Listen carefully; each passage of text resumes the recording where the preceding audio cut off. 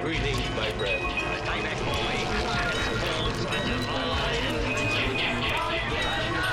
Disappearance. Go.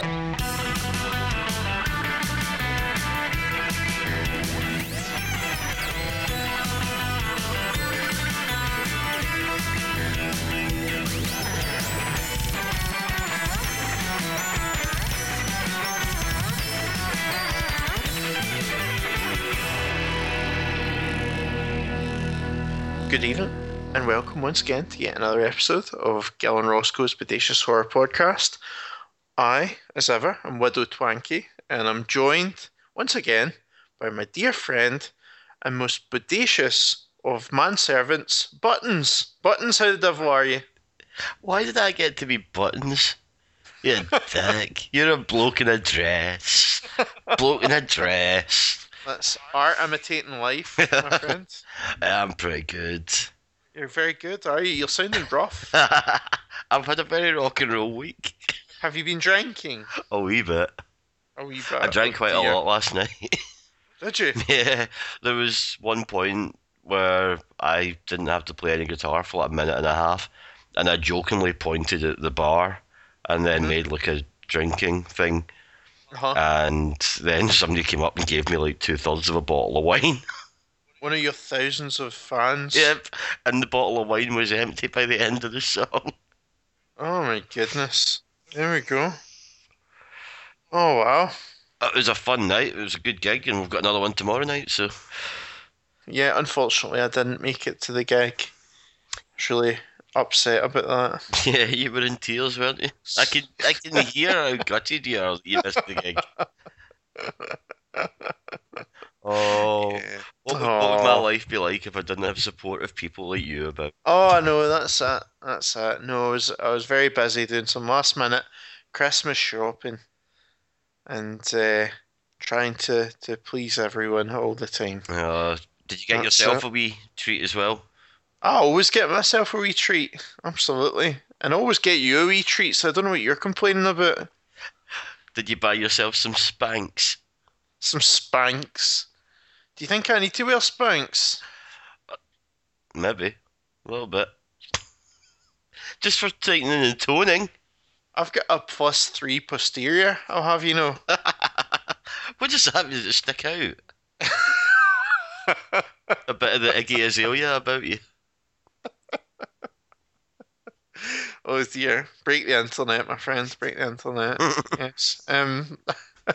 Those... Been trying to keep him to do that champagne cork trick, but it's no happening. It's not working. Those Kardashian pictures made me want to break my own internet. I don't understand what use they are to anybody. I don't know.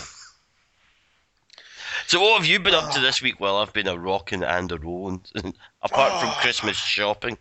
Apart from Christmas shopping, not a great deal, my friend. Not a great deal. Been laying low, doing a bit of hibernating, I have to say. Trying to, as I say, finish up Christmas shopping, working as ever, and I don't think if there's been anything really particularly interesting I've been up to. No, I think I've been kind of a bit dull, unfortunately. Were you... This is why I don't get invited to awesome parties like you do. Were you... And plus the fact that I wouldn't turn up anyway. That's true. That's kind of how it works. Were you not like special? So an agoraphobe gets more priority in the party pecking order than I do. Were you not a special guest on the NFW commentary podcast? No, I wasn't, but you were. I was. That was awesome. How was that? It was fun. We did Gremlins. Uh-huh. We just... So what is it? Tell me what NFW stands for. No fucking way. No effing way. I'm not telling you. So you did Gremlins, which is a very Christmassy movie, of course. Yep, with Newty and Willis and Jake the Snake. Jake the Snake? Not that Jake the Snake. Oh, that's disappointing. That was... imagine if you'd woken up in the morning and gone, I missed the chance to be on a podcast with Jake the Snake. I'd be gutted. Yeah.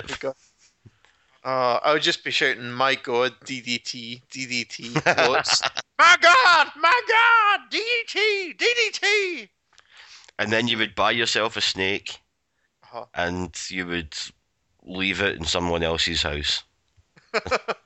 Never return to take proper care of it. Oh dear. I could leave it in your house and it could take care of the rats. I don't have rats in my house. Yeah. Sorry, they're mice. They're mice. I had a mouse once in my house. It was adorable. Did you? Yeah, a wee mouse. A dormouse. Yeah, and I caught it in a little humane trap and then took it Oh. to the canal where it could go and And drowned it. I put it in a humane trap just so that I could see it die. put it in a hamster ball and threw it in the Clyde. Just watched the water go in those little slits really, really slowly. Oh my goodness. No, of course I didn't do that. I released it into the wild. Into the wild. Yeah. Right. Okay. And it was really cute. But yeah, you know how I usually haven't watched anything? Uh-huh.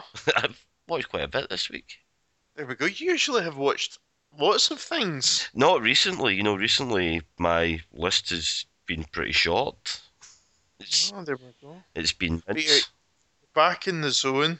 It's winter. Yep. Yep. Okay. And also I had to keep looking at progress bars of videos that were rendering, so I needed something to entertain me. Very cool. So I watched the first 3 Batman films. I'm Batman. I'm Batman! Or did you see Michael Keaton? His comment on Ben Affleck and Christian Bale. No? Christian Bale has said that he felt jealous to see Ben Affleck in the cape and cowl. Yep. And a reporter asked him, Michael Keaton, how do you feel about that? Do you ever feel jealous when you see somebody else in the cape and cowl? And he goes, no, I'm because Batman. because I'm Batman. Awesome. So that's that, and I thought that was amazing. And he says, "I'm quite secure in that." And I was like, "Oh man, that is amazing." Go on yourself. That is a really good answer, Michael Keaton. So, You know his So- his name's not actually Michael Keaton. really? His real name is Michael Douglas. Oh, why didn't he just use that? There we go. He could have made his court appearances and everything for him. Yeah, he changed his name because of Diane Keaton, because he's a big fan of her. So that's why he picked Keaton as his new celebrity name. Ah, there we go. Do you fancy Birdman? I do. It looks good, doesn't it? It does. And I'm really gutted that I won't get to see the interview. Oh no, my goodness. Because it did look entertaining. There's it's just an absolute nonsense, to be quite honest, the whole thing. It handily brings us round to a subject that we were probably going to talk about anyway. What's that? Sony. Uh-huh. Okay, so yeah, so we'll start with the interview first, and then we can Yep. move on to that. So yeah, the news this week has been kind of filled with. It was actually this morning, or was it yesterday morning, Thursday? Yep. Thursday the 18th of December 2014. Just in case anyone's Yeah, from the people- future. People do listen from the future. What the hell? I know. I just find it bizarre to think that, like, You're bizarre. see in 50 years' time, Uh-huh.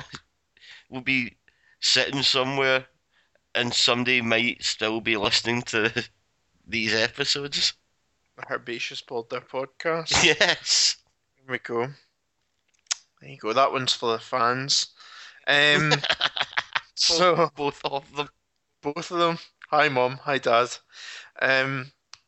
So yeah. So the 18th Thursday, the 18th of December, Sony announced that they were going to be pulling the Seth Rogen film, The Interview, which concerns two journalists who travel to North Korea to conduct an interview, and it focuses on, I believe, a plot to for one of those journalists with that access to carry out an assassination attempt on Kim Jong Un. Sorry, did I say Kim Jong Il or Kim Jong Un? Kim Jong Un. Ah, it's Kim Jong Un. Yeah.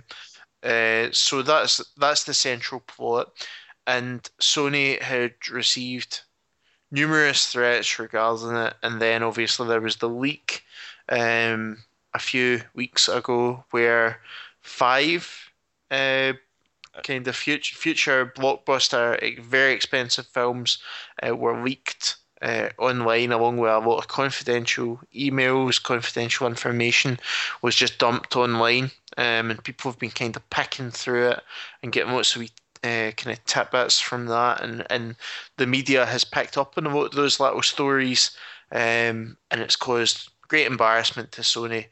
But at the centre of that, there was also Terrorist threat as well to terrorist threats regarding anyone, any cinema that was screening the interview, that there would be a resolute response, and it would be that they used the phrase resolute response. It was also quite clear that they were talking about a violent response as well. So this was a group calling themselves Guardians of Peace. Yep. The GOP. Well, there we go. Yep.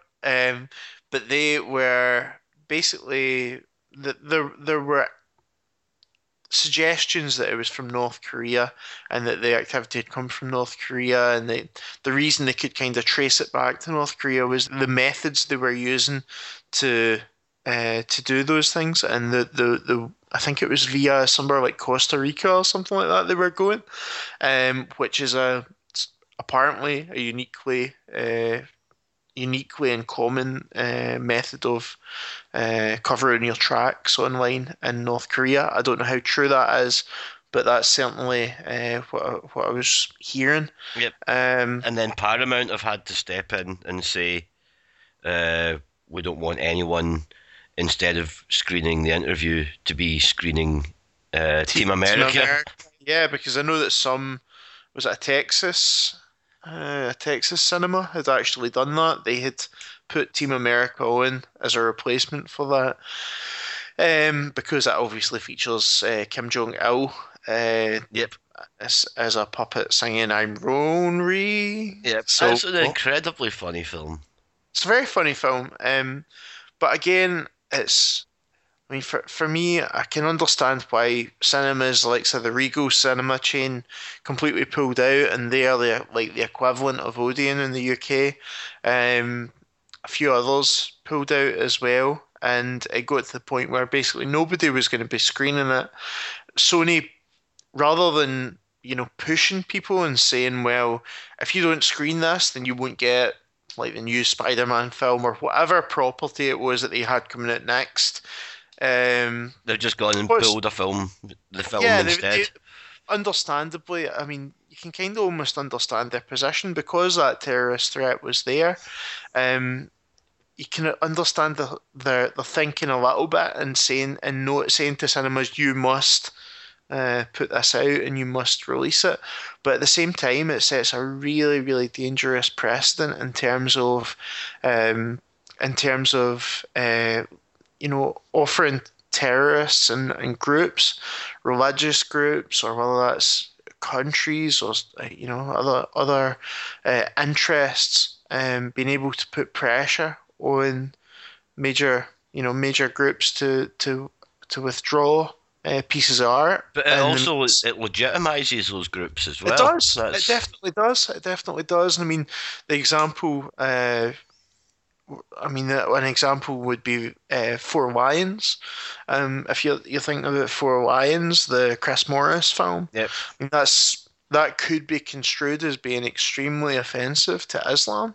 But it's not, though. That's the thing. I mean, he had people working with him on that film to make sure that nothing could be seen as offensive. But that's all well and good, Gil, if you've seen the film. We've not seen the interview. We haven't seen the interview. And the thing is, this film has been withdrawn without people seeing it. Four Lions could have equally been been pulled prior to release, Yeah. correct? I think that they'd concentrated enough on that during all the lead up to Four Lions being released. But that you're missing the point. Is what I'm saying is that if you're setting that precedent, that you can have religious groups or you can have national groups or interests putting pressure on a film to get it withdrawn, then that could easily happen to a film like Four Lions without it ever getting to the stage of, because people wouldn't touch it. People would say, well, and it could ultimately impact on films like that are saying something quite interesting ever being made, because people Mm, will say, well, okay, okay, you're gonna engage with certain groups, and okay, you're gonna do that and do that, but at the same time, if it seems like it could be offensive from that side, maybe they would have taken a risk. Are people going to be less likely to take a risk now? Absolutely, well, they because will now because of this film. That's that's what I'm saying is that if Sony can take a hit of 27 million pounds on this film, I don't know how many more hits of 27 million pounds the industry could really sustain. Um, I'm sure it could sustain a lot, by the way, but I'm just saying that it'll make them far more cautious about touching, so going and doing films that are that bit more controversial. yeah, because they've said that they've scrapped all plans for VOD and home media Hmm. releases as well. Hmm. And I think what they should do is they should just stick it online. They should just put it out there for free. Hmm. I think that's the only. I've I actually posted a thing that was kind of tongue in cheek, but at the same time, it's true. If they stick it up for free online for Hmm. anybody that wants to download it to get a hold of it, and a PayPal address, I'll Hmm. send them a couple of quid Hmm. because Sure. it's not even like that really really annoying phrase. We will not negotiate with terrorists or anything like that. Hmm. It is just the Sony's actions as far as I'm concerned, although they come from a good place at the same time, they're they're not good actions. I just, It's oh, if somebody wants to be psychotic enough that they will attack that industry in any sort of actual attack, then hmm. they'll find an excuse to do that anyway. Hmm. If there's people that are willing to go that far, you're not actually preventing anything by just saying fine, you win, because Hmm. that will actually make them think they've got more of a point, not less of one. Yep.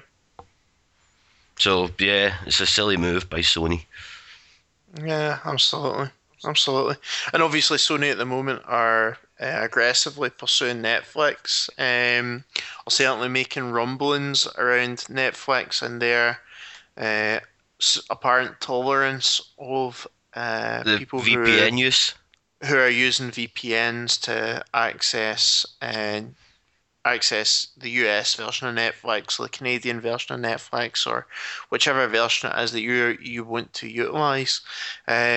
So again, the background to that is that the UK Netflix obviously holds a fraction of the content that the US Netflix has, and obviously the subscription charges Actually is more actually expensive. it's actually more in the UK than it is in the US, despite the fact that you're getting much, much more content for the same price.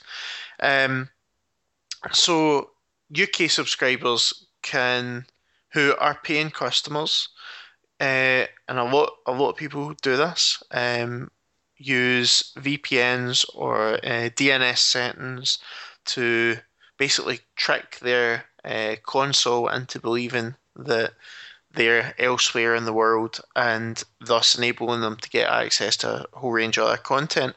Now, Sony, they've been very, PlayStation was one of the first to kind of come down on it, where the Netflix you couldn't use the US Netflix on PlayStation for a while. That's not the case now. I'm reliably informed. Um, but it certainly was the case for a while. But yeah, so Sony are basically making rumblings that Netflix should really be coming down on users and trying to stop what they call illegal subscribers from using their comment using content from other regions. Gav, what's your view on that? I think the the fact that we still have territories Hmm. is that's the thing that's holding it all back. And I Hmm. think that Netflix would probably prefer if territories didn't exist because then they could just have one store of content Sure. everybody could access. But that's not going to be allowed because obviously the big movie theaters are very concerned about keeping these different territories separate, and films get released at different times in different Yep. places.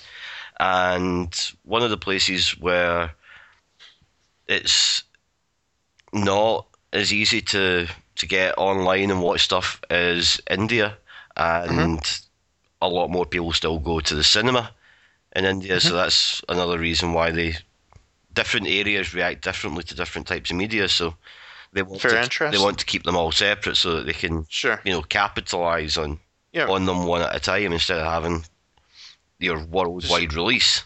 absolutely. So your varying licensing arrangements Yep. that are in place for each territory. And And that's handy for things like the advertising because it means uh-huh. that if a film comes out here 2 weeks after it comes out in the States, then the the main stars of that film can do their like interviews and stuff in the Hmm. States, and then they get brought over here for the time that the film's coming out. And Yep. that I can see how they would like that because it would probably help to advertise things a bit better. But Hmm. region coding on discs and different areas for Netflix and stuff like this, Hmm. it's it's out of date, and that's why people are looking for ways around it. Well, I mean, look at I mean, if you were to buy a Blu-ray or a DVD today from the States, it's going to be incompatible with your machine, so you need to find ways around about it. However, the it's the most basic thing in the world to get around. It's not even illegal to do it. Most DVD players that you buy now can be easily unlocked. Yeah. So I mean, it's even the most standard and basic Blu-ray DVD player can be very easily unlocked, and the manufacturers have put that in place. So I mean, to me, it's just such an outdated model. If I buy a Region One DVD, it's I mean that's me. I've bought the product. Mm, So for me, I mean, it's if it was deterring me from, it's actually encouraging me to rather than buy a Region One DVD that's only been released in Region One or is it Region A for Blu-ray? like where? Because why would it be simple? Why would you want it to be simple by having the same regions for Blu-ray and DVD? I know. I Um, really want to buy where, and uh-huh. it's not available in No. a region free DVD or Uh-huh. region two. It's only in region one at the moment, Uh-huh. and it might never come out over here Hmm. because look at how long it took to even come out on DVD in the States. Uh-huh. Well, that's right. That's right. And I mean, that's the kind of thing where you'd recommended well to me, and somebody else had recommended well to me, and a third person had recommended well to me, and all of those people had seen it, had seen it through illegitimate means. Well, not Is always because that? it's on Amazon Prime as well, so you can use a VPN and you can Uh-huh.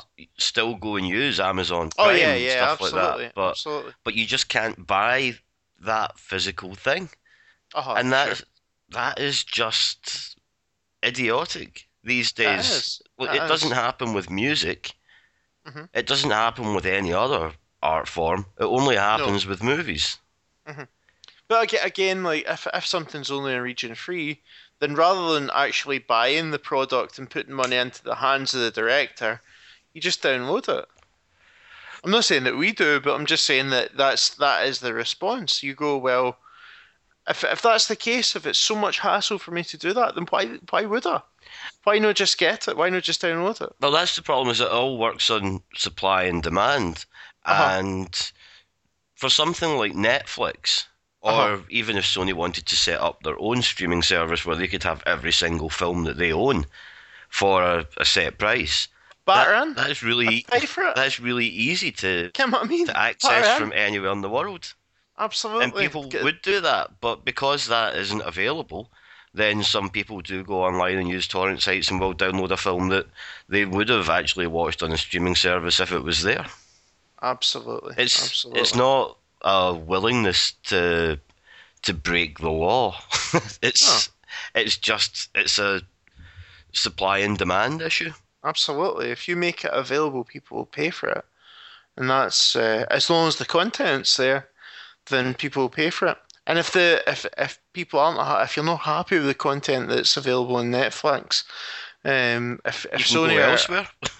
well, that's it. But I mean, if Sony aren't happy with that, then withdraw from Netflix completely. And Do your own thing. the amount of money that they'll be getting from Netflix will be significant, so they wouldn't do that. So they really need to be looking at that and trying to buck up their ideas. Basically, as far as I'm concerned. And I think they'll not be the leaf alone. I think a lot of the studios will be at the same mindset. Yeah, Um, but again, that's as you say, it's supply and demand. And to me, it's insane that you do get films that are out of print that you can't get anywhere. And today's, you can't download them, you can't buy them in any physical media. but they do exist But they do as a video exist. file online. Somewhere, yeah, but you can't necessarily buy them through to download. You can't necessarily buy them in DVD, Blu-ray.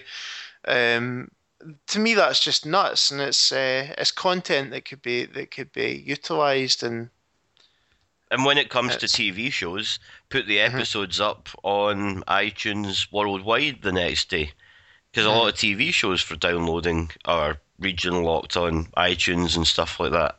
mhm. But I really wanted to see Blackfish, and I had to wait ages to see Blackfish because even Uh-huh. though it was available on iTunes, I couldn't buy it because I wasn't in the States. Mhm. And that was a film that wasn't really getting a theatrical release over here or anything, so they weren't actually hurting anybody's potential profits by making it available online at the same time for everywhere. Sure. It was just because that's the sort of stuff they think they need to do. Yeah. But how many people would be using the legitimate means if they were as simple? I mean, the fact is, if a bunch of people that live in their houses can develop programs and websites where they can make brand new content from Sony available online within an hour of Mhm. it having been on TV or Mhm. released on DVD or anything, that means that Sony would be able to do that really, really easily. Mhm. So why don't they? If they want to So, defeat the pirates, then realise that the pirates are doing something that they could be the organisers of. yep. And instead of it being them complaining about, oh, all the advertising money on these websites could be funding terrorists, no, they could be funding your next film, you idiots. Absolutely. Absolutely. So there it is. Have your Amazon links for people to go and buy the physical products as well if you want, and they can do that thing where Sony becomes like an Amazon partner, so Mhm. that everybody that's directed to buy a third party DVD through their website would still earn them money off that sale. Yeah. No, so there it is. That's the world set to rights. Yeah, does it? So I should be running Sony. hi, Chris. Yeah. What? So that was a little fourth wall break there. Anyway, guys. Yeah, we've got films to talk about. We do have films to talk about. Yeah, I mean, Chris, I didn't even do my list. That took forever. It was like half an hour. Okay, I'll so just quickly let's hear say your list. No, no, right. Kingpin. No, we're not starting doing this where you just list things. Kingpin. You need Awesome to film. speak up. No, stop it. You need to speak. Well, I watched Kingpin. Uh-huh. What was it like? It's great. Who's in it? Woody Harrelson and Randy Quaid, and I can't remember what the lady was called. And That's Bill enough Murray. detail. That's enough detail, Derek. It's the bowling Um, film. Right, okay. Move on. Eagle versus Shark, which Oh, aye. Uh-huh. made by the guy that made What We Do in the Shadows. It's Mhm. a very entertaining film. It's on the Netflix. Mhm. It Is it though? is. It's on the US Right. Netflix. I finally, for the first time ever, watched Good Will Hunting. We should be practicing our American accents like Karen Gillan. Gee, Roscoe, I was watching that Good Will Hunting. And I thought it was all right. I mean, I'd never seen the film before, and some of the bits was good, some weren't so good. Then it ended. It was all right. There we go. I like it. I like it, my friend. I like it. So, yes, what else have we seen? The Ward. The Ward. Oh, was that scary? I liked it. You probably jump a couple of times in it. Oh, I like a good jump scare. Well, You know it's me? John Carpenter. Oh, all right, okay. I thought that was rubbish, is it not? I don't mind it. I mean, it's not up there Where, with his earlier. where is that available? It's on the Netflix. Oh, that's a pity. Yep. I also watched the first ever episode of Cheers.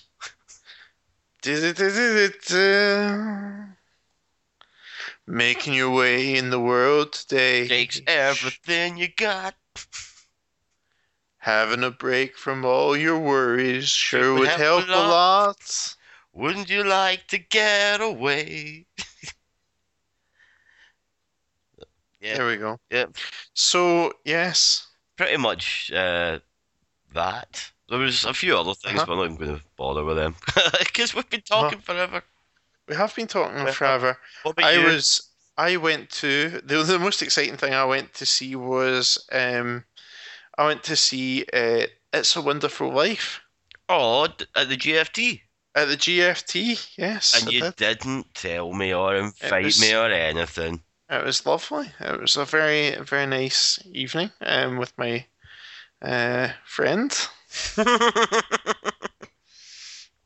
Not with me. So yes, not with you. You dick. I missed a bus because of It's a Wonderful Life. Did you? Yeah, I was in the city centre and I was shopping. I was standing at the bus stop waiting to come home outside this big hotel that has a bar where it would appear that they're just showing It's a Wonderful Life on a loop all over Christmas. Oh wow! And I was standing just watching It's a Wonderful Life, and it was the bit where he's running down the street and everything, and then I looked along the road and I realised my bus had just left. Clarence. That George. Uh-huh. So yeah, that was excellent. That was really good. That's a lovely film. Yeah, absolutely. And Lionel Barrymore from Christmas Carol was in it. That was great. So yes. So was yeah, that good? that good was it all for round. your week then?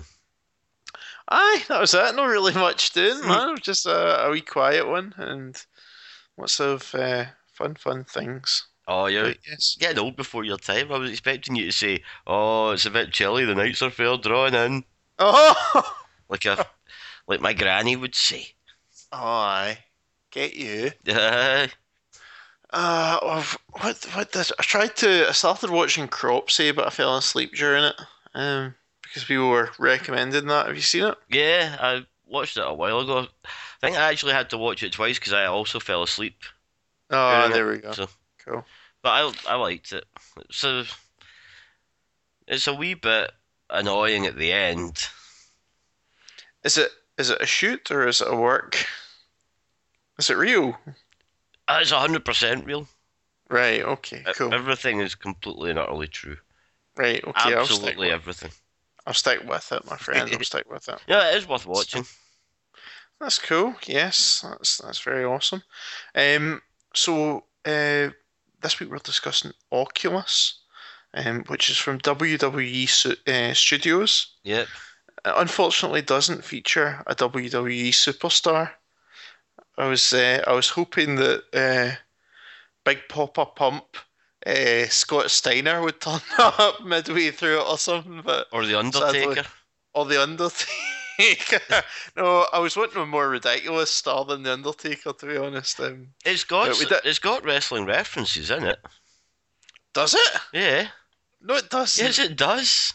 What wrestling references are there? The place that the mirror is being bought from at the start Uh-huh. is the surname is Triple H's actual surname. Oh, Levesque? Yeah. Is it? Yeah. Well, I would say, I don't know what his surname is. I don't know what Paul Levesque's real name is. Yeah, But, well, there we go. Uh-huh. That's the name of the Oh, there we estate go. sale. Very cool. Is there anything else? I can't remember, but I'll have a look. I'll have a Oh, look fair. while we play the advert thing. Very cool. And also quickly, I sent you WWE superstar Adam Rose and the Oculus mirror.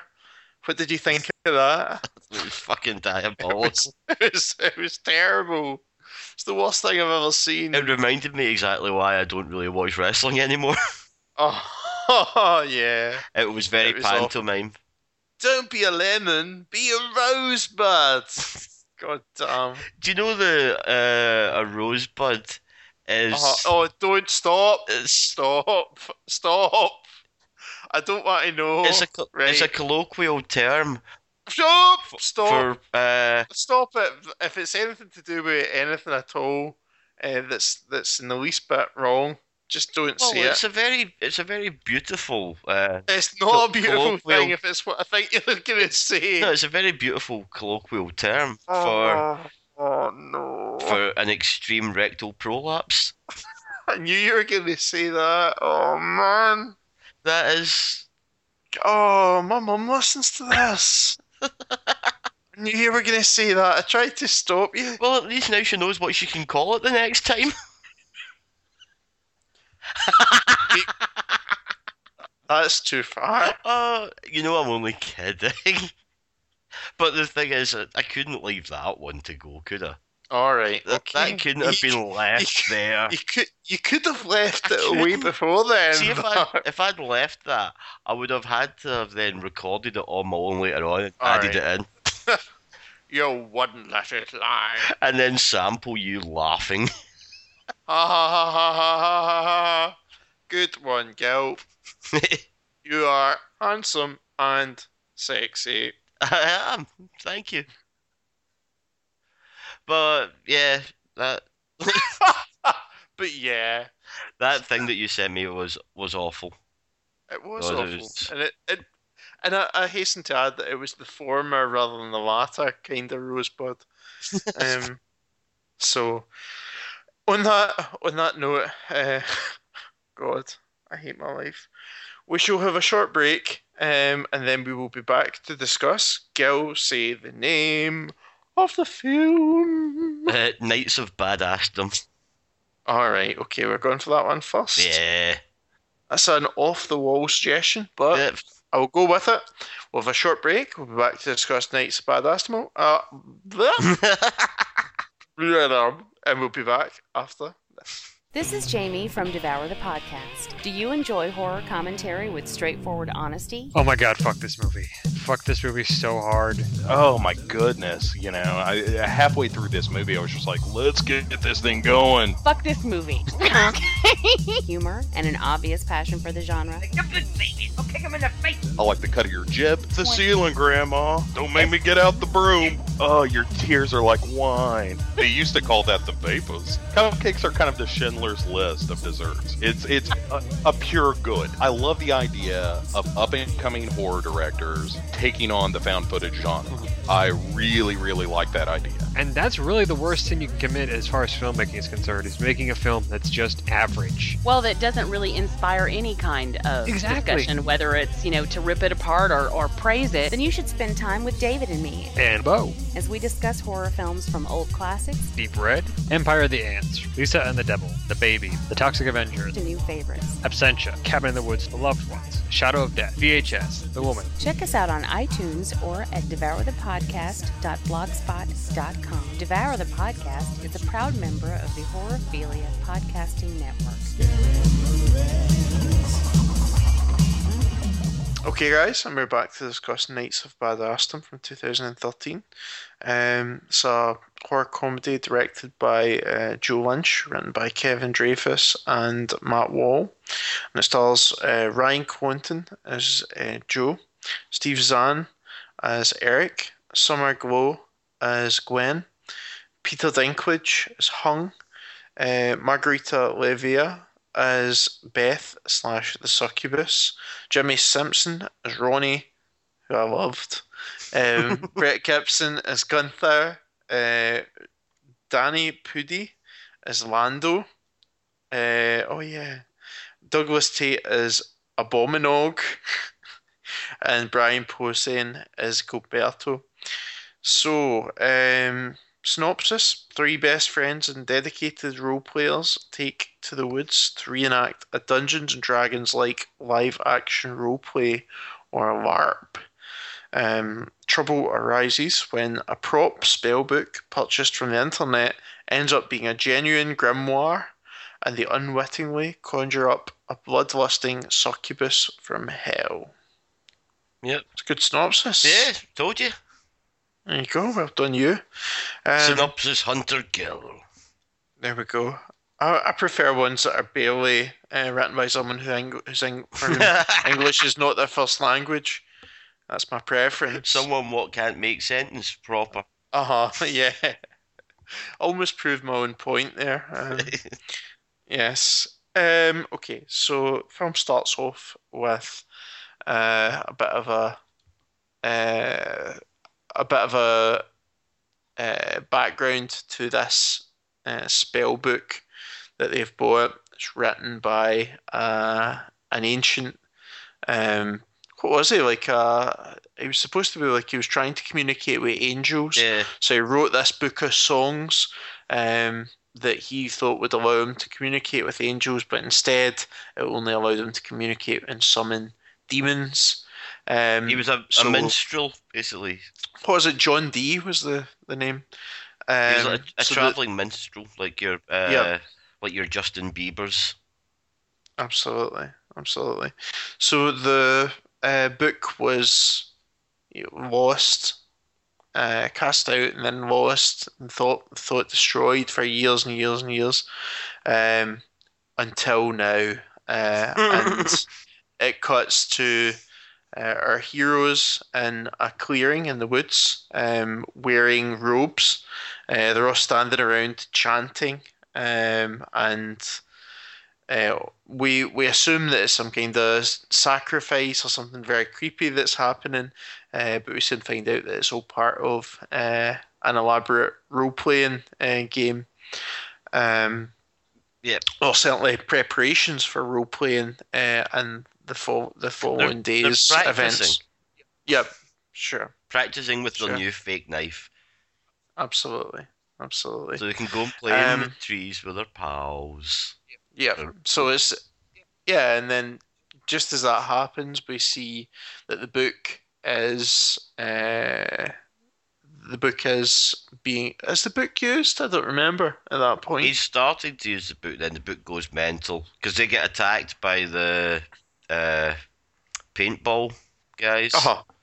And then the book goes crazy and flies about a bit, and then sticks to a guy's face, and the words are kind of like tattooed on his face. Right. Right, absolutely.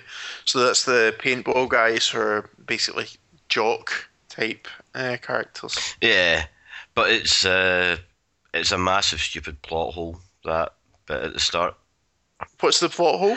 Well, the plot hole really is fair enough, bit of a spoiler, but the spell that they need to destroy the succubus just happens to be the spell that it has tattooed onto that guy's face. Ah, okay. You know, just kind of apropos of nothing. It tattoos the way to destroy it on somebody's face. Yep. Okay. Why would you do that? There we go. So yes, yeah. So that's basically the setup. We are kind of introduced to our main hero, who's Joe. Is that right? Ryan Quanten's character. Vinny from Home and Away. Ah, there we go. Okay. Oh yeah, of course. What else was he in? True True Blood, of course. He was in and something else as well. That it was an American series that I was watching that then got cancelled. I can't remember what it was. It'll come to me. Do you know? I was reminded just the other day there. I don't remember what it was. I was listening back to the podcast, and it kind of reminded me of a show. It was basically, let me describe it. It was kind of like Brookside, but it was kind of a bit like Lost as well. So it was basically based around this very small community in the UK, or it seemed like it was in the UK. Lots of really quite strange things happening, and slowly as the series progressed, maybe only did 6 or 7 episodes, it kind of became apparent that things were really quite messed up, that people couldn't leave, and that there was something strange going on with this town. So yeah, and it was a really good series, and then it got cancelled, but I could not remember the name of it. So if anybody can think of the name of that show, who was in it? Give us a bell. Can you remember anyone? There wasn't any stars or anything, but it was just a really kind of strange British show that it had a title similar to Homeland, I think, or like Outland or something. It was something in that kind of vein. But Home Base. Home Base. B&Q. Poundland. Pound World. That would be it. Oh God, Pound World is a desolate, desolate environment where I think I found it. dangers lurking in every. What was it? Oh my goodness, that was quite googling. Was it Home Bargains? Shut up, you. I love Home Bargains. They always get really good discount stuff. That was you. That was you, my friend. So there we go. There we go. Okay. What channel was this thing on? It was a Channel 4 thing, I think. Yeah. No, it doesn't ring any bells for me, but maybe somebody will know. Absolutely. If people remember, then that'd be very good. Very good. Yeah. Maybe. Back to the film. Joe's been dumped. Joe's been dumped. He is a slacker mechanic who plays in a doom metal band. They don't sound very doom metal to me, but that's what we're told. And he lives in a pretend castle with his accidental millionaire friend, who is Eric. Yep. And I think Peter Dinklage's character Hung also lives there, but I'm not 100% sure about that. I wasn't too sure if he lived there or he just was always there. Okay, sure. So so that's set up, and yeah. Sorry, I was just checking to see if you'd messaged me because I heard like a sound that sounded like that. No. And I was just like, oh, okay. So to get him over being dumped, they get him wasted. Yep. And then he wakes up at the LARP thing in a bad mood. Yep. And chaos ensues. Yep.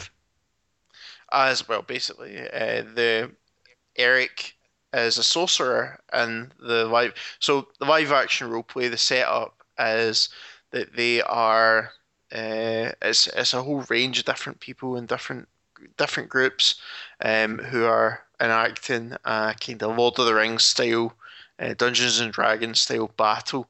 The Battle of Evermore. The Battle of Evermore. Are the two groups, Gail, or is it just the one? It didn't really make it all that clear, to be honest, because it introduced all these little groups, like these were individual teams, but then you had like a leader there were two leaders, and then at the end everybody's like on one side or the other. So I don't know if maybe part of the game is actually like the king's trying to persuade you who to fight for and stuff like that. Sure. I don't know. It just doesn't make it all that clear, to be honest. I think you won't really learn anything about LARP from watching this film, which is a bit of a disappointment because that could have been better. Yep. And Jimmy Simpson's character, Ronnie, is the kind of games master. He's the kind of dungeon master in this. So he's basically controlling the story, telling the groups what they're encountering and describing that.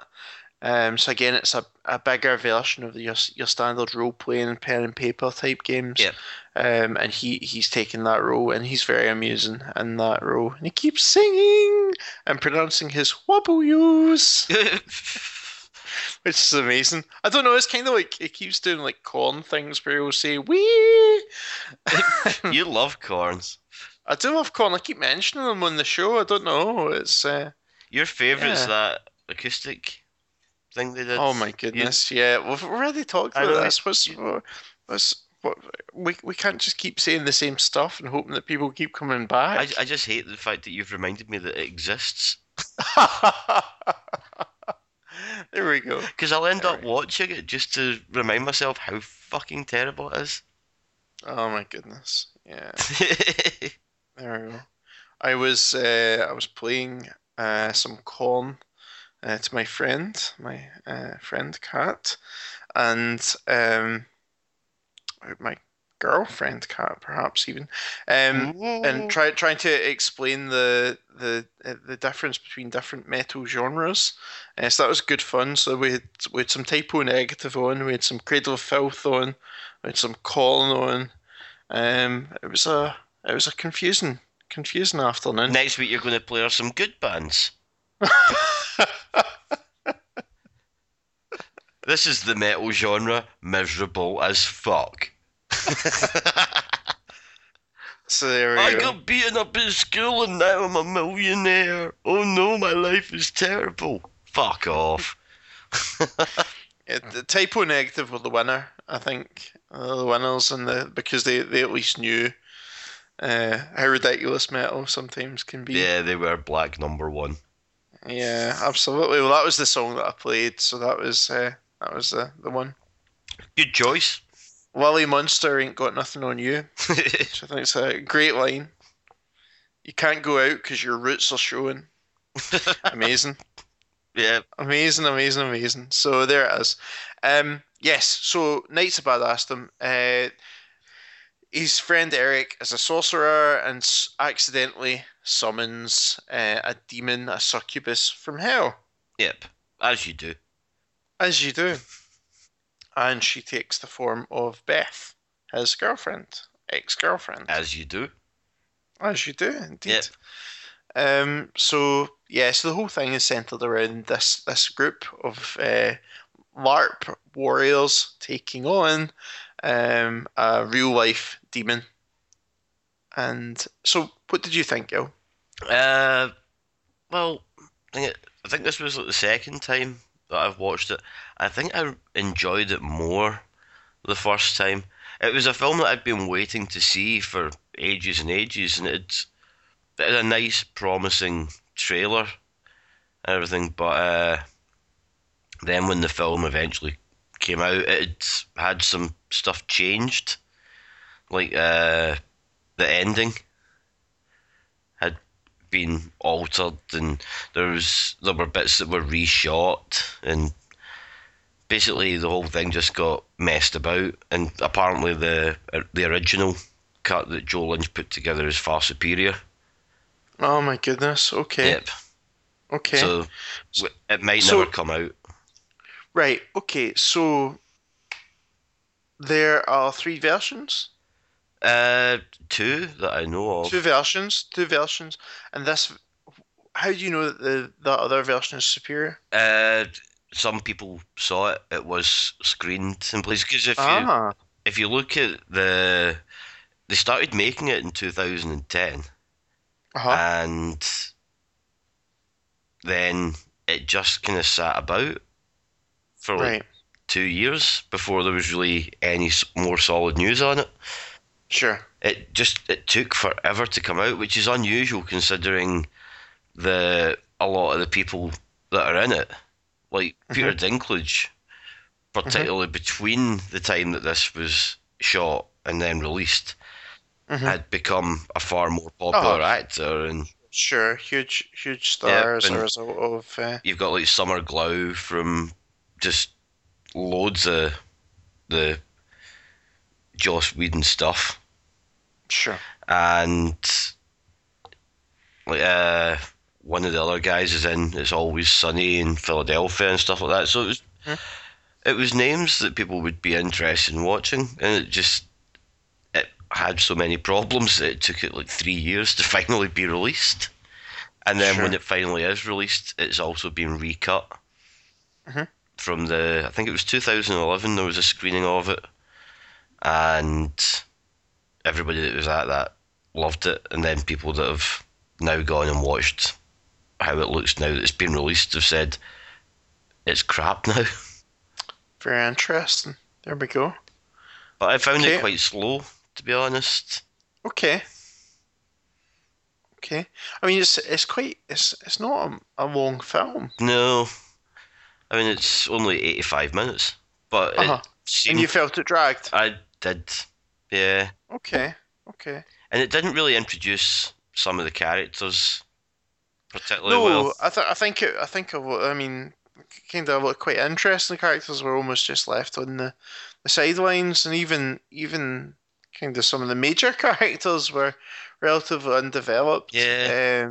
I really liked, as I said before, I really liked Ronnie. I thought he was fairly well developed, but I think they could have probably done more with him. I think even if he had less characters, you do have a fairly kind of concise group. Sorry, not concise group, but a relatively small group of main characters. You've got a main group of 4. But then you have the extra group of 4 that get brought into it. See if it had just been the one. Do you mean Ronnie's team? Yeah, and right, like Gwen and Gunther and that. See if it had just been one team, then they could have had all the characters in it from the start, and all they would have had to do to change to make it work so that, because there's a kind of love interest, like little romantic subplot running between Joe and Gwen, like after the groups have met up. Oh yeah, absolutely. But if she'd been in their group already, then that wouldn't have hurt that, because she could still have just been like the sympathetic character who has always kind of liked him, but then. But again, I think you're right. I think the way that was dealt with and the way that character was introduced really left a bad taste in my mouth. It makes it look like she's pursuing him for no particular reason, and we're supposed to be feeling sorry for him because he's been dumped by somebody that he supposedly loves.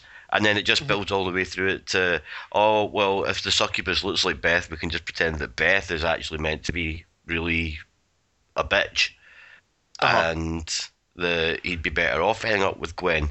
But by the end of the film, he's basically taken what Beth said on board, and actually changed for the better. So the girl that dumps him because she thinks that he's not excelling, he's not living up to his full potential. And the events of the film persuade him that he should live up to his full potential, which puts him right back at the place where he would then be happy with the person that he loved, and they would accept him because he was he was now the way that they thought he would be a perfect person. Instead, he's now buggered off with Gwen. Sure. It just didn't really make much sense. Yeah, I think Gwen was almost kind of offensive eye candy. For me, it's just like the character was introduced purely like slow motion walking and like her hair blowing in the wind and all that side of things. And for me, it was very two-dimensional. Sorry, very one-dimensional. There wasn't a whole lot to that character beyond beyond her being an attractive woman who everyone's trying to get off with. Yeah. And I mean, the Gunther plot was quite good and quite fun, but just for me, I didn't like that. I didn't care for it. As I say, I think I would have been more engaged if she had been part of the original group. She knew him. She was someone who they knew. And that side of things where you could have that building up. Yeah. Rather than basically being eye candy in a film for grown-up children. Well, it's aimed at grown-up children, but do you think that it really says anything positive about LARP? I mean, no. I think that's a fair point as well. I think it's very mocking. So it's quite condescending on that side of things. Man, I don't know. I mean, it's weird how it just doesn't work like that. It's a film that's kind of aiming itself at a particular market, whilst at the same time saying, "Hey, check these guys out, aren't they all dicks?" I mean, I liked it. I did like it. I'm not gonna take anything away from it from that side. I think it's good. I think it's messy. It is messy. Don't get me wrong. It's messy, and it's. I mean, it seems to. I know you said that you felt that it dragged. For me, it just felt like it lacked focus. It didn't seem to naturally progress from point A to point B to point C to point D. That might be how it dragged for me, though. It could just be it wasn't that it was too slow. It was just it wasn't engaging. And maybe that's because I'd seen it before. But the first time that I saw it, I did find it a lot more entertaining. And I think maybe this time, because I knew what was coming up, I found myself sitting there and actually kind of watching the film more. And then finding it to be a little bit disappointing. Yeah, I found it to be very funny, and I thought a lot of the characters, for example, the group of sprites, I very much enjoyed, and the lesbian threesome type joke I thought was very amusing and really good fun. So I thought that was really well done and quite amusing. There's a lot of other little bits. I really liked the guy from, oh God, what was he in? You know, in the garage when Joe is singing. Oh, his friend that works with him. He's in like the Sarah Silverman show and stuff like that. Oh, Gilbert. That's what it was. He was in Sarah Silverman. Absolutely. Yeah, he's in loads of stuff. You'll see him on like Funny or Die videos and stuff like that.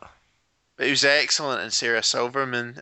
He's one of her gay neighbours, and so it's a gay couple who live next door, and both of them are kind of quite butch dudes, and it's just really good and really funny. Really great characters. And he has a small role in this, and I thought he was really good. Yeah, I mean it's a film that's enjoyable to watch. Like if you've got a friend round and you want to watch something that's mildly funny, you can stick this on because the bits that are really funny are engaging enough, and then the bits where it's not engaging enough, you can just sit and talk to your friend. Sure, that's how to watch this film. Fair enough. With somebody that you can talk to during the bits that it's not really doing much. The demon was pretty cool as well, right? The demon was cool, the succubus, but then at the end it looks a bit daft when it goes all CGI and stuff. And apparently it was the CGI that was added. It was originally all just. It was a much bigger fight with the practical effect monster that they used, and also there's a character that comes back at the end who we've already seen killed by the demon. That character doesn't come back in the original cut. So the ending is quite different. I thought that was an excellent ending. I really liked that. You can see that it's been, it's all just CGI stuff though. Oh, really? Yeah, I mean you can spot it like when he's basically just having a fight and slicing the succubus, and you can just see that wasn't filmed there at all. It's all post-production stuff so that they could change the ending and bring that character back, probably just because the person had a bit of a bigger name. Yep. I don't want to give away who it is or anything, but the film does kill a few of the group members. Yeah, I really like that. That's one thing I liked. Also, thought the guy in the chariot was amazing as well. It's a guy in a wheelchair that's been made to look like a chariot. What was it as well? Fairweather Friends as well. There's lots of different group names that are quite amusing. So yeah, very awesome. I dug it, man. I think it's, as you say, I think if the cut is better, as you say, then it'd be good to see that at some point. But obviously, it's unlikely that these things don't get done overnight. They get done, 20 years down the line when they suddenly decide that a film's got some merit, that they're gonna release it, or when it finally escapes from the studio's clutches. Yeah. And an independent person can put it out. That's generally when these things seem to get the best treatment. It will eventually appear, but sure. I don't really see it happening soon. Yep. Annoyingly, because okay, I gave this film, even though I've said a lot of negative things about it, I still gave it like 3 stars on the Netflix, because it is entertaining enough, and I've maybe been a bit mean to it, but I think I'm mean to this edit just because, having read all the stuff about how much better the original one is, it annoys me that a film that they have just left for so long and could have released, they've now done a really bad job of releasing a version that actually cost them more because they had to re-edit it. Yep. If they had that little faith in the film, then why spend that extra money? Why not just release it as it is? Because the names would have brought enough people to buying it, but I mean, at the moment its box office is only $123,000, which is absolutely a tiny amount. Yeah, absolutely. How much was the budget? I don't know what the budget is, sadly, but I reckon it was more than 123,000. Yeah, you would imagine. Yeah, I'd say there's probably a couple of million being spent on it. Sure. Okay, so guys, we'll have a short break there, and then we'll be back to discuss Oculus, and we'll be back after this. Looking for something to fill that deep, horrible, dirty void inside? Then look no further than the podcast Under the Stairs. Join your host Duncan McLeish and guests as they dissect horror films old and new. No film is too gory, no film is too scary, no film is too violent for the podcast Under the Stairs. The podcast Under the Stairs can be found at podcastunderthestairs.wordpress.com or on iTunes. The podcast Under the Stairs is a proud member of the League of Extraordinary Podcasts. To avoid fainting, keep repeating to yourself, it's only a podcast. It's only a podcast. It's only a podcast. Okay, guys, we're back to discuss the film Oculus. Oculus is from 2013. It was directed by Mike Flanagan. It's from WWE Studios. And it stars Karen Gillan, Jake Gyllenhaal's sister, as Kaylee Russell, Annalise Basso as 12-year-old version of Kaylee, Brenton Thwaites as Tim Russell, Garrett Ryan as 10-year-old version of Tim, Rory Cochrane as Alan Russell, who is their father, Katie Sackhoff as Mary Russell, as their mother, James Lafferty as Michael Dumont, Miguel Sandoval as Dr. Graham, and others. So, it was written by. Sorry, Gal, are you eating? Just finishing a little bit of chicken. You just finished a little bit of chicken. You sound like you're speaking with your mouth full. My goodness. How would you know what that sounds like?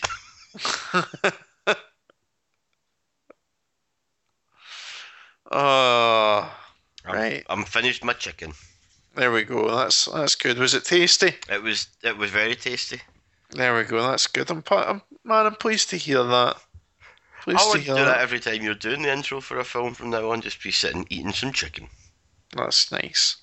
So the film stars Karen Gillan as a young woman who is convinced that an antique mirror is responsible for the death and misfortune that her family has suffered.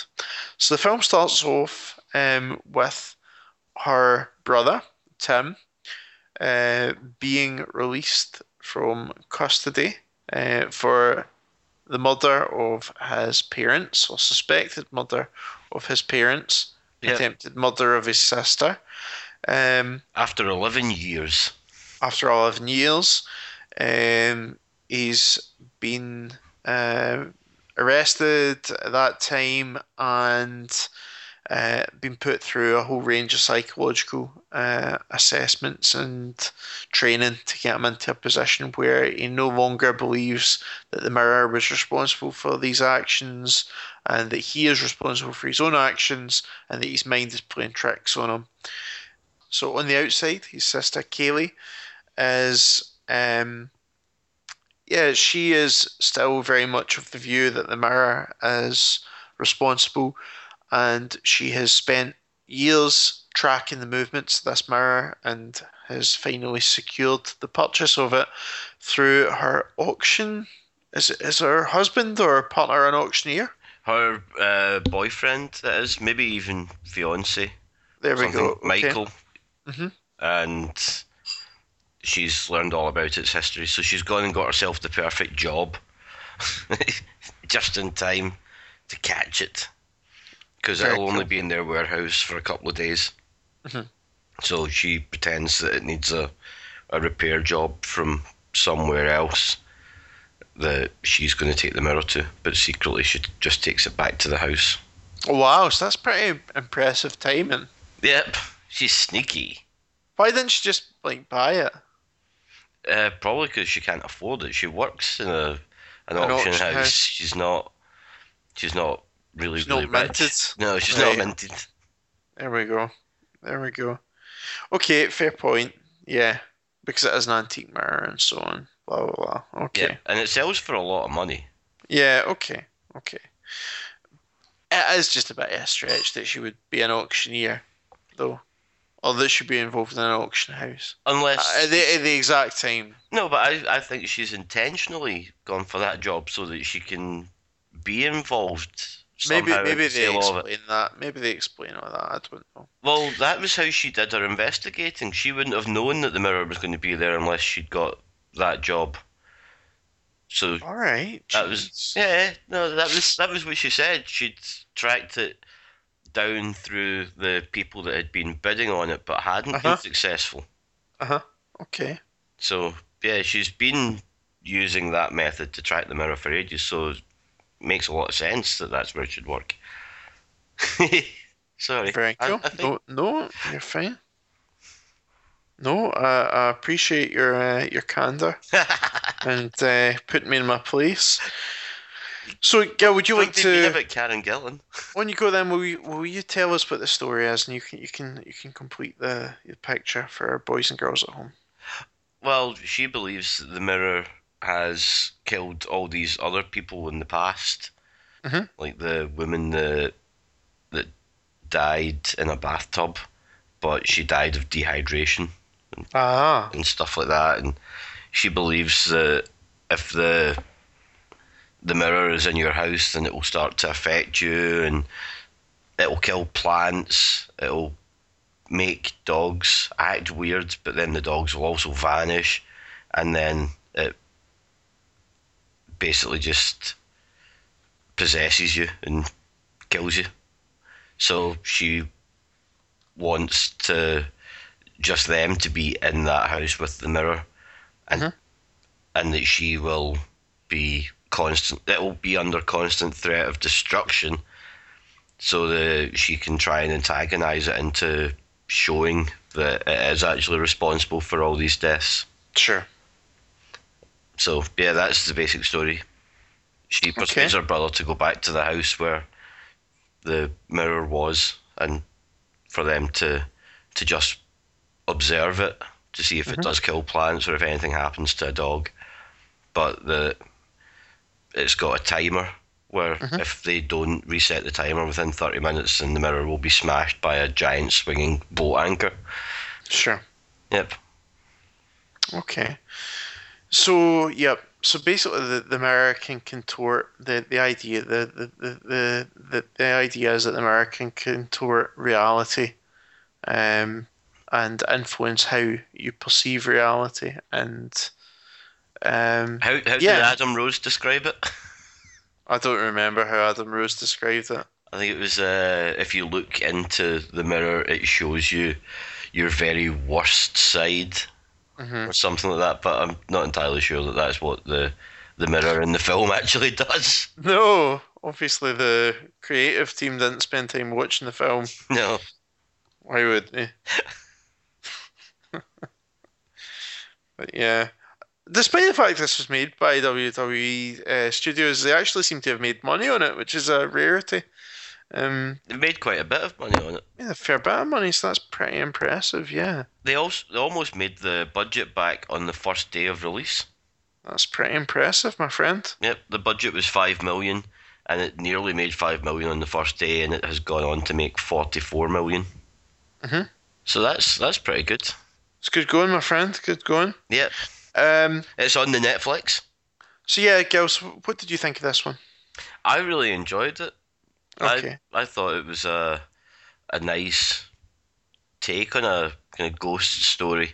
I mean, it's got a few bits that are kind of obvious cheesy jump scares, but then it had some nice psychological elements to it, and I like how the story unfolds as the story of them being shown alongside the story of them when they're kids, but the two stories kind of distort over each other as well, with like either them seeing the kid version of themselves, or at one point the kid version of Tim looks up when he's in his bedroom and sees the adult version of Tim, and it doesn't tell you whether or not that's something that actually happened or if that's something that the mirror is making Tim imagine.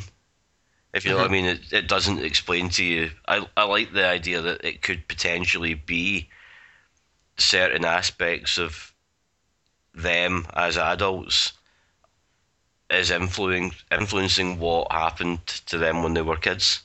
That is quite interesting, yeah, and that bloodline is there.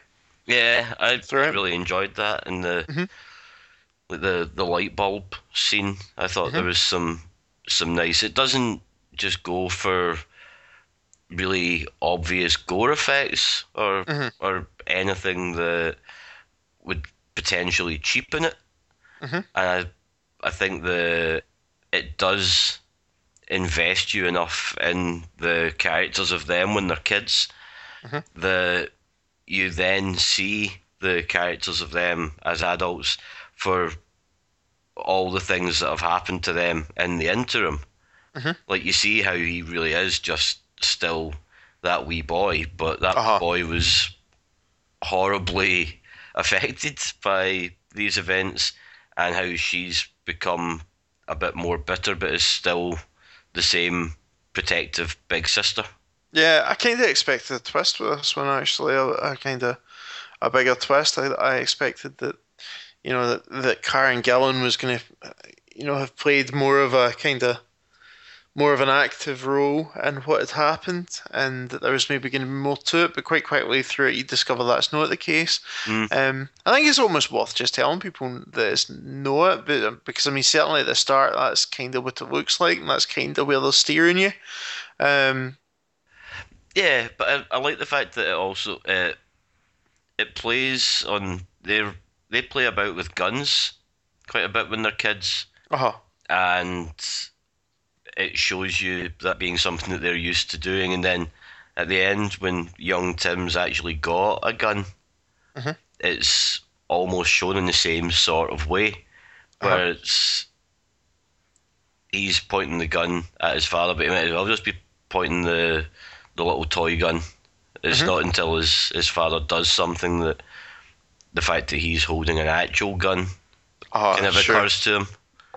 So I liked this film quite a bit. I've now watched it, I think, 3 times. But what did you think of it?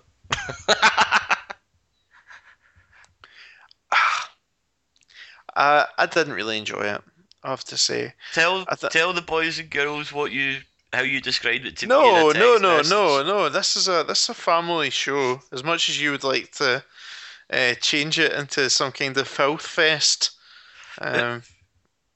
it's for all ages. Yes, it was. But I said it was pesh. Yeah, and I used that exact lettering. I didn't dislike it that much. It's just I feel that we've seen a whole lot of films that are very similar, and I don't think this adds particularly much to the genre or indeed to my life by seeing it. I just, for me, I mean, Karen Gillan was very good. The little girl version of Karen Gillan's character was very good. I mean, both the leads, the younger and older versions, were great, and the whole thing kind of, is based on those 4 actors reacting to things, and I think they did really well in that. There were some really effective sequences. The light bulb sequence being probably the most effective.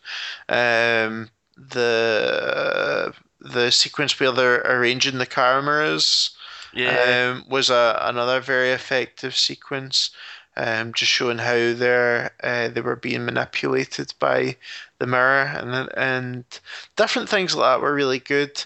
The narrative structure, particularly as you mentioned before, was really good. The way that it kind of shifted seamlessly between once the film actually kicks into gear in the last third of the movie, the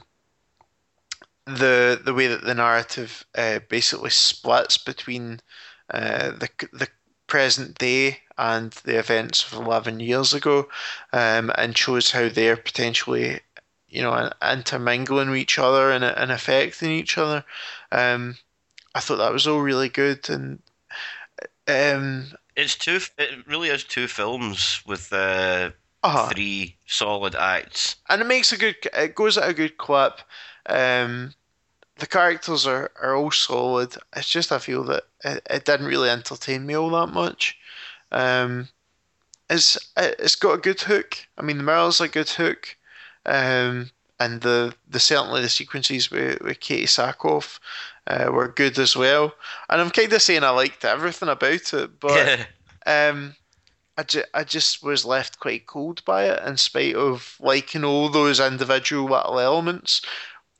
It's something that you can't really put your finger on, and it's the same thing about liking a particular movie or liking something that other people say is terrible. It's just that little thing, that one little hook that makes you realise that you're going to go back and see this, or you're going to, recommend this film to someone, even though it might not be technically particularly good or whatever. It's that one little thing that kind of it factor, that X factor, that's indefinable, that makes you love or hate a movie. And I feel that this film kind of lacks that. And it's quite derivative in a lot of ways as well. There's a lot of films that have been in a kind of similar vein to this. And as much as it's quite an original idea, it's good and twisty and so on. But it is really a ghost story. That's the thing. It is a ghost story. We don't get a lot It's of a ghost ghost story. stories these days. Sure. And I think that's because they can be seen as being quite tired. Mhm. You know, how many times are we going to see like a Christmas Carol and stuff like that? It just seems like once you've seen half a dozen ghost stories, you're familiar enough with all of the elements. Mhm. But I think the reason why this film has been popular is that it does have that. There's just a tiny extra something that they've put in. I can see why a lot of people have really liked that, but at the same time, I can see why it doesn't really appeal to people, because when you take that one thing out of it, all you essentially do have is two very basic ghost stories. So I think this has been very well received then in terms of the response to the film. Yeah, it has. It's Okay. had lots of positive reviews. And as I say, nobody's right, nobody's wrong in the kind of judgment of art, and it's a completely subjective thing. Yeah. But for me, it didn't do it. I mean, there's so many things that you can say is good about this, but at the end of the day, it's whether you would go back and see it, whether you would pay money to go and see it again, or whether you would recommend it to a friend. And I wouldn't with this. I don't feel particularly moved by it, and I think that's what I'm looking for in a film. Well, I would recommend it, but I wouldn't recommend it to everybody. You know what I mean? I think it is quite a slow film, and maybe Sure. that's because it's got two, like it really is showing you two different stories, and at least the characters within those two different stories are well enough written that you are getting a full overview of what they're like, but it just doesn't have that thing that you're talking about. What is the thing that's missing from Oculus? It's a quiz. Yeah, there we go. Okay, so cool. That was Oculus, and that's us for this week. I think that's the wonderful Anne, your dear friend, Yep. and bunking buddy, was able to identify the lead star in the program that I was referring to, and we were then able to work out what the program was. It was Cape Wrath, was the title of it, and it was released in the US as Meadowlands. Unfortunately, it was cancelled after the first series due to low ratings. But Well, I'd never even heard of it. yeah, I enjoyed it and followed it through when it was on. But yeah, good show, worth checking out if you get a chance. So very cool. So Okay. now that quiz from the start of the film, sorry, from the start of the episode is no longer needed. Null and void. Yep. There we go. I feel really sorry there will be one person that heard your description of it and went, "That's Meadowlands." I'll need to tell them that's Meadowlands, and then it gets to the end. Oh, we don't need you to tell us. We know it's Meadowlands. Oh well. If you can tell us that it's Meadowlands, then we'll send you a biscuit in the post. We'll send you some pizza rolls in the post. Would you risk it? For a biscuit. Yep. Oh. The old ones are the best, girl. That's very true. Just look at me. Absolutely, my friend, absolutely. So, guys, thank you very much indeed for listening. We always appreciate it. As ever, you can find us on iTunes by searching for Gil and Roscoe's Bodacious Horror Podcast, on Facebook and on Twitter at Bodacious Horror, and At Gil Rokitansky. you surely can. What are you sniggering about? Just beautifully said yet again. Ah, you do it very well. I'm enunciated. You did. You can also we have a website. It's www. It's you go into it's http : // Where. Dot. Bodacious Horror. Dot. Co. Dot. UK. Do you remember when we started doing the podcast, you kept insisting on trying to say Bodacious Horror Podcast at the same time that I was saying it? Yep. And it was really annoying and I hated it. Now you miss it. I don't miss it. Not in the least. What was it that I used to try and say at the same time as you? You used to try and say Bodacious Horror Podcast. Oh, hell for it. I walked right into it. Right. Guys, thank you very much indeed for listening. We always appreciate it. If you can, leave some iTunes feedback. It helps other people find us.